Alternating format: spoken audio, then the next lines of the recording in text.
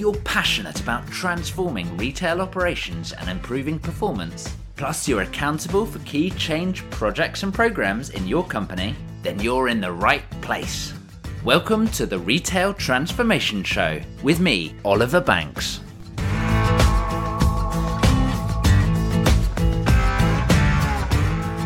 Well, hello and welcome to the Retail Transformation Show. My name is Oliver Banks, and as always, I'm your host, and I'm delighted to be your guide, helping show you the way, helping support you, and helping make sure that your retail transformation is a huge success. Thank you for tuning in today, and this one is episode 141, number 141.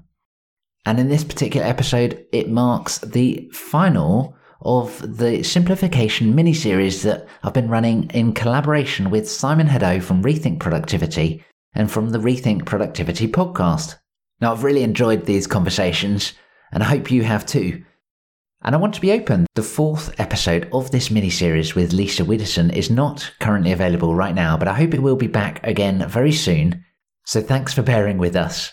But I hope you have found this mini-series useful and interesting, as Simon and I have dived deeper into various different aspects of simplification.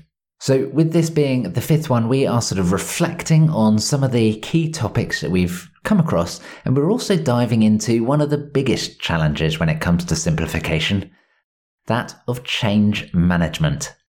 So do enjoy listening, and I look forward to hearing, as always, what your thoughts are. Show notes from today are at obandco.uk/141. And you can always reach out by email, oliver.banks@obandco.uk, to share your thoughts. And I will put my email on the show notes for you, just to be able to get in there if you can't remember. So obandco.uk/141. Right, so here is the fifth episode of Simplification Stories with Simon Haddow and myself. Enjoy! Simon, great to be sitting with you once again as we come to the conclusion of our Simplification Stories mini-series. How are things? Very good, yeah. Episode 5, who'd have thought it seemed to whiz by recording of the episodes, with Steve in episode 2 talking about the recruitment transformation and onboarding at NISA, and then Lisa from Holland and Barrett in episode 4 giving us all that insight around building their own software versus buying. And then we've segmented with our own views on simplification to wrap up in episode 5 today. Indeed. And just before we do get into it, Simon, I do have to say, happy birthday to Rethink Productivity. 10 years old. It's a magnificent achievement. So a nice way to celebrate as well this week. Yeah, no, thank you very much. There's a few things coming out over the next month or so for people to watch out for. So some one-off branding to mark the event, and a few other things that will be coming out. So keep an eye on our LinkedIn pages. But no, it feels, if I reflect for a second, not 10 years ago since we started. Been an amazing journey. Worked with some great companies, got some great people working for us, met some great people like yourself over that journey, and stayed in touch with. So hopefully the next 10 years goes as well, if not even better. But I wouldn't change it for the world. Well, it's awesome. It's a brilliant achievement. And congratulations once again. Thank you. So as we do reflect on the simplification stories, what have been some of your key takeaways? You know, you touched on it there. You know, we were talking about lean in the first episode. We're talking with Steve Leach around some of the shifts they've made. What have been some of your key takeaways from perhaps those first couple of episodes?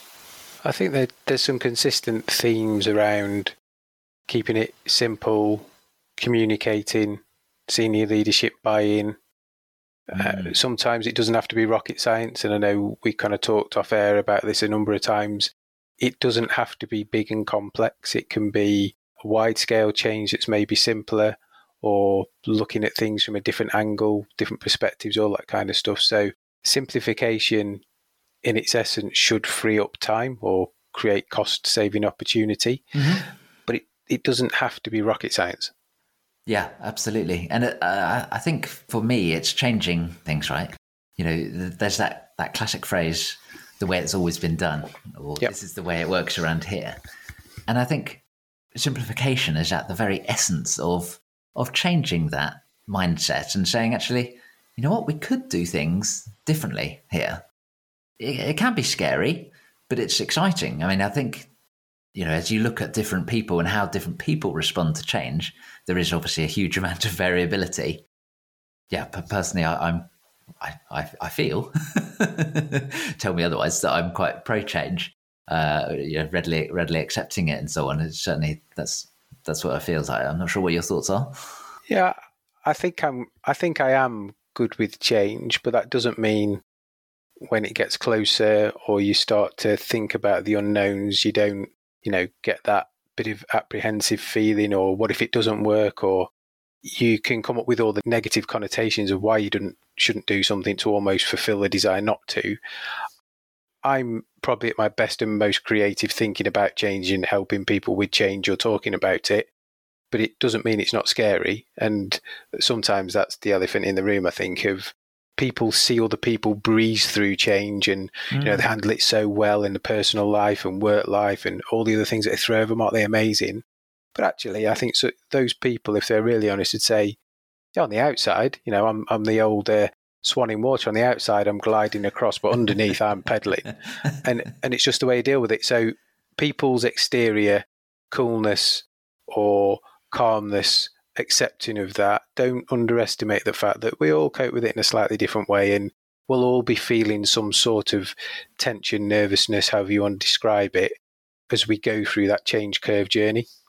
Definitely. And I think, I've certainly seen on a number of projects many times over where you think it's the simplest change, yet actually it's that change management piece that is so important to be able to dispel some of the fear and help people through it, help encourage new routines, new rhythms, new sort of the new norm, shall we say? Yeah. And I think that change management piece, as you look through simplification, is absolutely huge. And we've touched on it throughout our conversations, actually, over the last 4 episodes of the podcast. And I think it's very interesting how much attention is actually paid or not paid to the whole change management piece. And I think Steve and Lisa, as we were talking to them, I think have done a pretty good job, actually, to be honest, in terms of taking people on the journey, whether it's around recruitment, whether it's around, the new IT systems and developments that Lisa was talking through, for example. That fills me with optimism, but I think there's a huge amount more that collectively as an industry we can do. The word journey is the bit to pick up on there. And by definition, that means that people will be in different places at different times. Yeah. So, typically what we want as kind of, let's call ourselves retailers, is to define or to say that we want to change something. So we're going to make this process simpler because we're going to put a new piece of tech in and it takes out 50 button presses, let's say. What we really want to happen is for somebody to go around, put all the new tech in, everybody tip up on day one, press all the buttons in the right order, put more customers through or have more time to put stock out, do other things. That's what we want to happen. But actually, talking about generations, there might be some generations or people that are tech savvy pick up really quickly, don't need any training. There might be some people that want a training manual. There might be some people that want training video. There might be some people that want to be coached through it and have an expert that they can go and talk to if they can't get it right. But actually what we all want as change managers and project managers and influencers in that kind of space is for just everybody to get on with it, which isn't going to get you to where you want. So yeah, for me, that journey is really important to understand. I think everybody will get there, some quicker than others, some in a slightly straighter line than others, some may meander left and right for quite a long time and then come back. But as long as we're really clear on what the destination is, and then we have a number of different tools and ways to help those people that want to do it in a slightly different way, I think gets you to the end. I see real challenges when it's forced down a particular route. Yeah. Whether that be, everything's going to be done by e-learning. Maybe had to do that in the pandemic, but the world's opening up. Or everybody's going to do it by train the trainer. Everybody's going to watch this video and then they're tick the box done. I think you've got to understand that whole training needs and people's different styles and behaviours or wants and needs to appreciate the fact that they'll get there. maybe in a slightly different way, but as long as we get there with the right quality and the right output, actually we've achieved what we wanted to achieve. Yeah, totally. I always like to think about change management taking into account a different perspective. So looking at it almost like we look at marketing to consumers. You wouldn't expect to put out, let's say, a social ad and have 100% conversion on it, right? Nor would you put out just one social ad and say, this is our entire marketing plan, this one advert, which is going to bring in everything. But instead, what you do is you create, a number of different touch points that each touch point has a different purpose and across a number of different mediums. So, you may have some videos, you may have some TV ads, you may have social ads, you may have billboards, you may have influencers, etc., etc. And it's all there to take a consumer on the journey to get them to visit your store or visit your site and eventually convert them into a customer, of course. And it's just the same from a change management perspective. So if you are launching a new simplification or maybe a more radical change as well, by the way, you've got to take people on that same journey, to use the word, that has multiple touch points, that has multiple formats, so that, like you say, you can appeal to different mindsets, I guess. And again, not everybody's going to get it right first time. Some might not get it right second, third, even fourth time, which is, again, where you need those different layers of catching them. So to be able to then say, so we've tried this way, didn't quite work. How's this going to work for you? Because it's just not realistic to expect one touch, one stop, one way to work across. We're talking about organisations with either stores across countries or lots of stores in a country. For them to get it right that first time, one shot, life doesn't pan out like that, let alone implementing simple or even more technical, challenging changes in an environment where you absolutely do get back to your point at the start, this is how we do it round here, or we don't actually do it that way here because of X, Y, and Z. Trying to take out that ingrained behaviour and change it is really, really difficult. However good, well thought through, whatever it is you're trying to land is, that's the real art in all of this. And I'm intrigued to ask, Simon, you touched on it a couple of minutes ago, some people don't get it first time, second time, third time, fourth time. And there is this feeling that some people will never get the change, right? That they'll never get fully on the bus.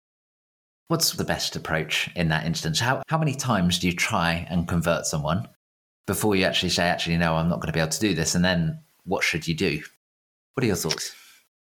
Everything's a conversation. Now, clearly those conversations can take very different routes depending.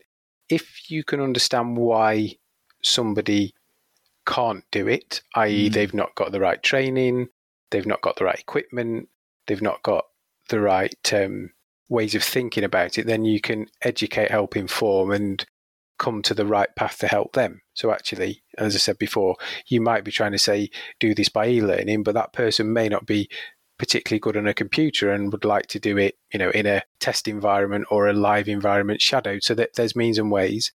Sometimes I think you tend to find long service becomes an issue. So people have been there for ages in an organisation, seen this before, done that before, didn't work last time we did it, or the time before we did it. So what's different about this time? Why is it important to them as an individual? Why is it important to the team that they work with on a day-to-day basis? And why is it important to the organisation as a whole? Maybe they missed a briefing, maybe just the way it was briefed just didn't hit the spot with them. So I think there's lots of coaching, understanding pieces. Now, clearly, we've all not got the time to do that forever. So that there does come a point where there's probably some more direct conversations around, we've tried all these avenues, it's not optional. Do you understand how to use it? Do you understand the process we need you to follow? Yes, or yes, no. Here's some remedial training, or actually you've kind of just got to get on with it now. How can we make that easiest for you? Because people will resist change for a number of reasons they know, and probably for a number of reasons they don't know. Yeah. Very good. Yeah, that's a very good point. Sometimes the short and quick change is helpful for some people, almost take away the ability to do what they did in the past, so force the process. Sometimes that's not always practical. Sometimes, yeah, if it's optional to revert back, people will revert back to type. Yeah, that makes a lot of sense. And I think obviously it depends on what the change is. If it's a safety-based change, then compliance suddenly becomes a lot more important than if it's, I don't know, perhaps a particular way of addressing a customer at a checkout, or a proposition to make at a checkout, for example. And I think having ways to feed back, challenges to the new ways of working, or even tweaks or updates to make it even better is helpful. So again, people with long heritage in organizations will have seen something similar, or what they feel to be similar before. If their voice is heard, again, sometimes that can take away the frustration of, well, last time we did this, after 6 months, it didn't really work because of. Doesn't mean it's going to change, but actually if you acknowledge you've heard it and go back and say, yes, and thank you for that, these are the things we've got in place, or thanks for that, but actually it doesn't change anything. You don't necessarily need to act on it, but people feel like they've been heard, and therefore hopefully those negative connotations go away, or they get to the point of, well, I've told them, I just need to get on with it. Yeah, I've got it off the chest, so to speak. Yeah. And it's a very nice segue, by the way, thank you, to reflect on episode 3. And I think, in episode 3, we were talking about people having good intentions, and it's that same piece, right? In change management, there is a reason why someone is rejecting or not accepting, I should say, the change.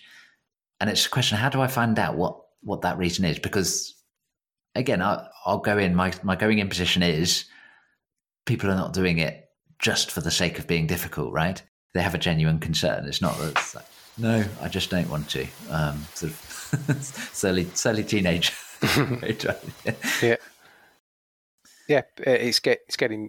It's finding a way to unearth that uneasiness or resistance that makes them feel comfortable. And again, as I said, people will do that in different ways, and some people might not even know.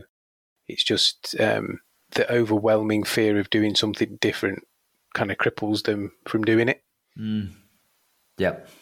And again, it's sort of as we were talking about in the third of our episodes, we had that list, right, of key ways to help stay with the volatile retail market. Those 5 items on the list were around being agile, being flexible, taking pivots, being trial ready, and building momentum as well, which again helps with that whole change piece. And I think we touched on it with Steve, and certainly we touched on it in episode 3. So I think, yeah, it's a great reflection. For me, that momentum piece is kind of the center of a lot of that, because if you're building momentum with simplification and change, actually people become more comfortable with it because they've been through the cycle of doing things different. They've seen the world doesn't fall apart at the end, that actually hopefully a lot of it makes their life simpler in terms of operationally and better for customers, or frees up time. I think the kind of one thing we've probably not talked about too much is return on investment. So again, lots of simplification projects will be designed in a way to either extract money out of the wage budget, the labour cost for that organisation, or to push back time into drive service and therefore sales and build revenue. So, and some may be a mixture of both. I think that the real challenging ones are where maybe a project is what I'd call hygiene factor or foundational. So it's something that the business should do because it will make it a better place for the future. Maybe that's for colleagues, customers, or to build other projects on top of. So we need this to be able to do X, Y, and Z projects in the future. Very few businesses can pallet that cost, if that makes sense. So very few businesses will do something and say there's no ROI on this, it's just the right thing to do. Yep. So finding that balance of those, what I call foundational projects, and the cash saving or the sales increase that's on the back of it is probably the trickiest place to be in all of this. Yes. Because everybody knows it's the right thing to do, but somebody's got to pay for it. Yeah, I can think of certainly some projects that I've worked on in the past where it's absolutely the right thing, but that ROI, that sort of tangible benefit that builds a solid business case is the most challenging element. And it's challenging because you can't do the maths, right? You can't make 1 + 1 = 2 and get that ROI. But that then gets in the way of everything else. It means that you get prioritized down the agenda in a lower way. It means that it's a struggle to justify each and every stage of pursuing that particular simplification project.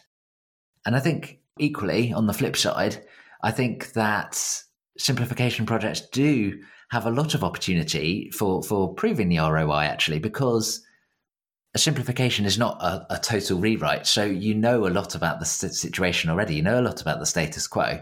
And you can see the measures that you want to be dialing up or down, rather than a more fundamental transformation where perhaps you're wading into the unknown a lot more and you just don't know what those sort of numbers, what that performance is going to be like. So I think it kind of swings and roundabouts on the ROI piece for me personally. I agree. It's a difficult place to be when you're kind of backward engineering a business case to give the ROI when everybody kind of knows it's the right thing to do, but maybe doesn't drive that level at this point or sets us up for kind of future success. And I'm sure we can all reflect on examples where we've perhaps been involved in a reverse engineering challenge, whether we thought it was right or not. Probably not. Where it can drive the wrong behaviors, right? It can drive you to round numbers up, make some dodgy assumptions, not then thinking from a change management perspective about all the good things that do need to happen to be able to get the real change through and delivered. Because, if you're talking spreadsheets and ROI and stuff like that, it's easy to put down £1 million or 10 million quid or put in a number for whatever benefit you happen to be driving. But if it's not delivered, if it's not realized because you haven't done the change effectively, it doesn't make a blind bit of difference. It's just a number on a spreadsheet. But, quadrillion quid benefit. Woo, yeah.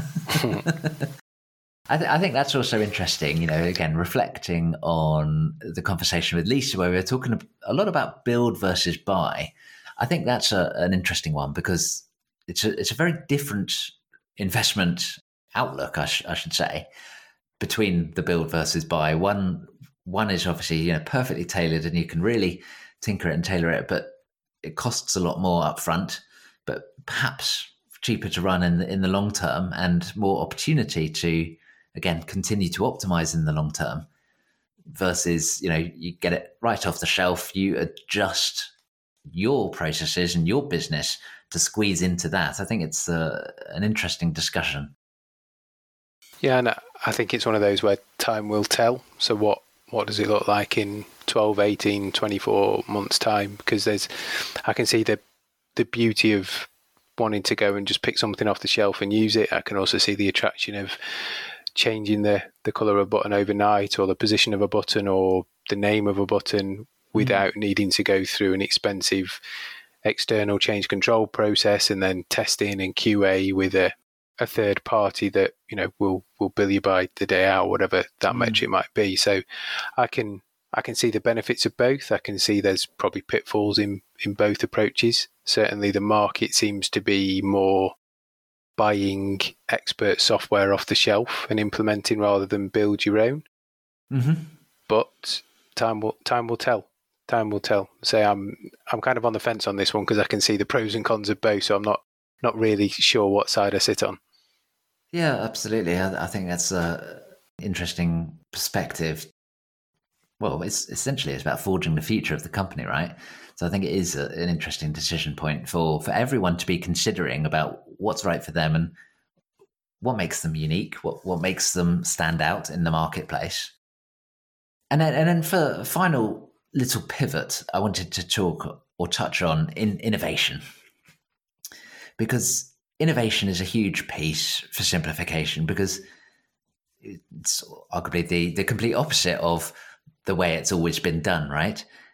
And I think innovation really depends on someone being open and impartial and looking at the way things work, the status quo, and and being brave enough to say, hang on a second, I think there's a better way of doing this.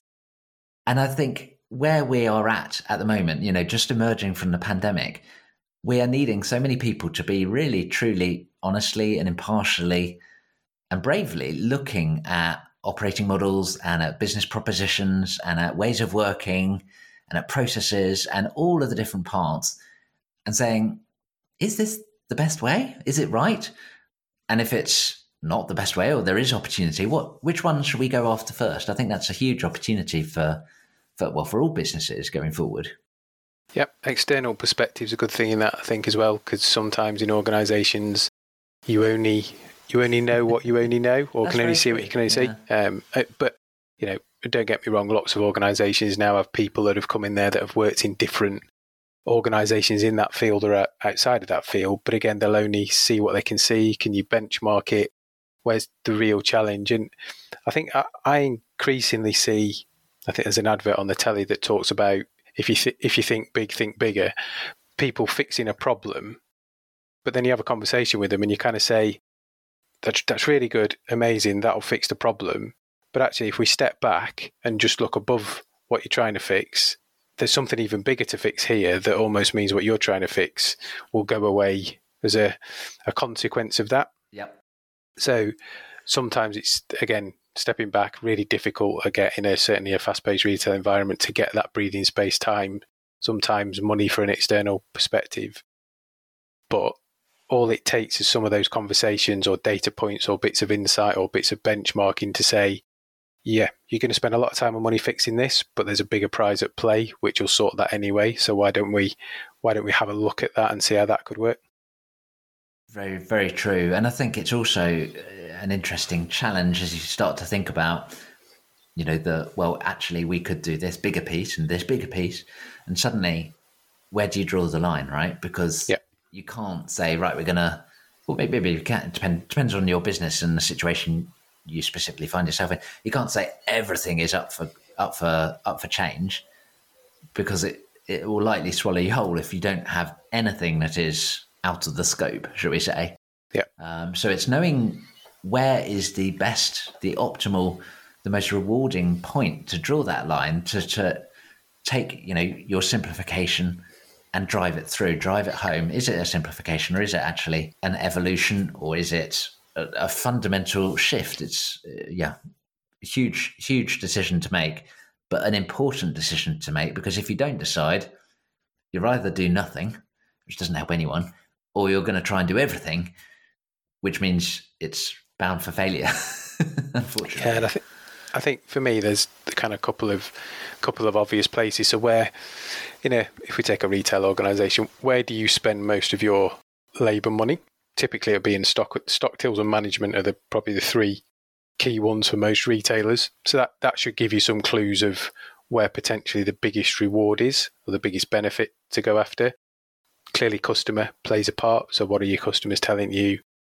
What is their behaviour doing, or how's it changing?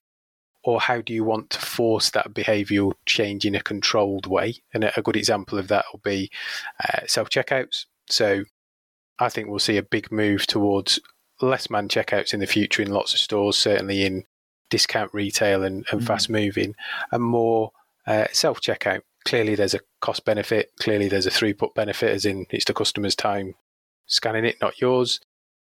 But you'll always need some manned checkouts. But does that checkout need to be static? Could it be mobile? Could it be on an iPad?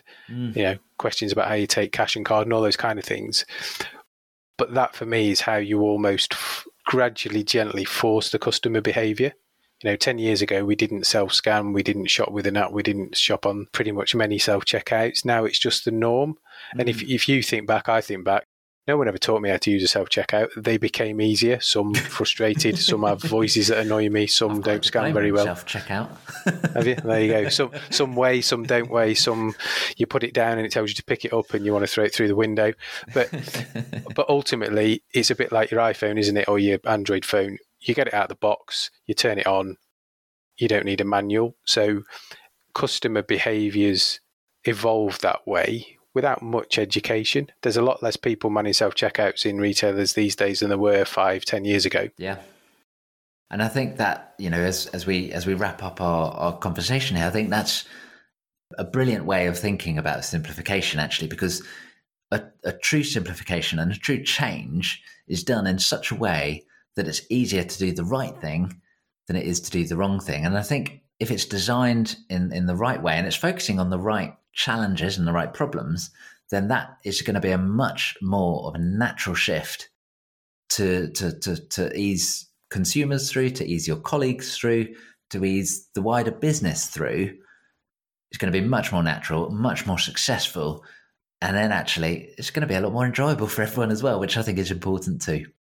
Yeah, absolutely. Path of least resistance normally rings true in most projects, doesn't it, once you start to get into the detail? Yeah, definitely.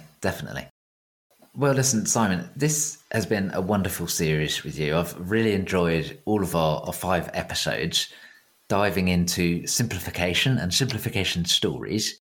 And yeah, I just want to say thank you very much for joining me on this journey and exploring and sharing so much insight. Thank you.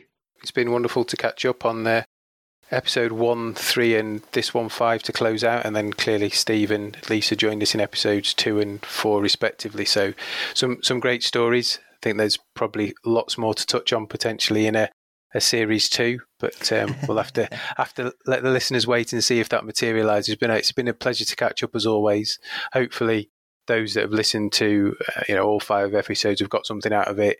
It's provoked some thought, some ways of thinking differently, or spark some things to go away and look at in their organisations, because that's the true power of these kind of conversations, is provoking thought and driving some action from it. Definitely. Couldn't put it better myself. That's brilliant.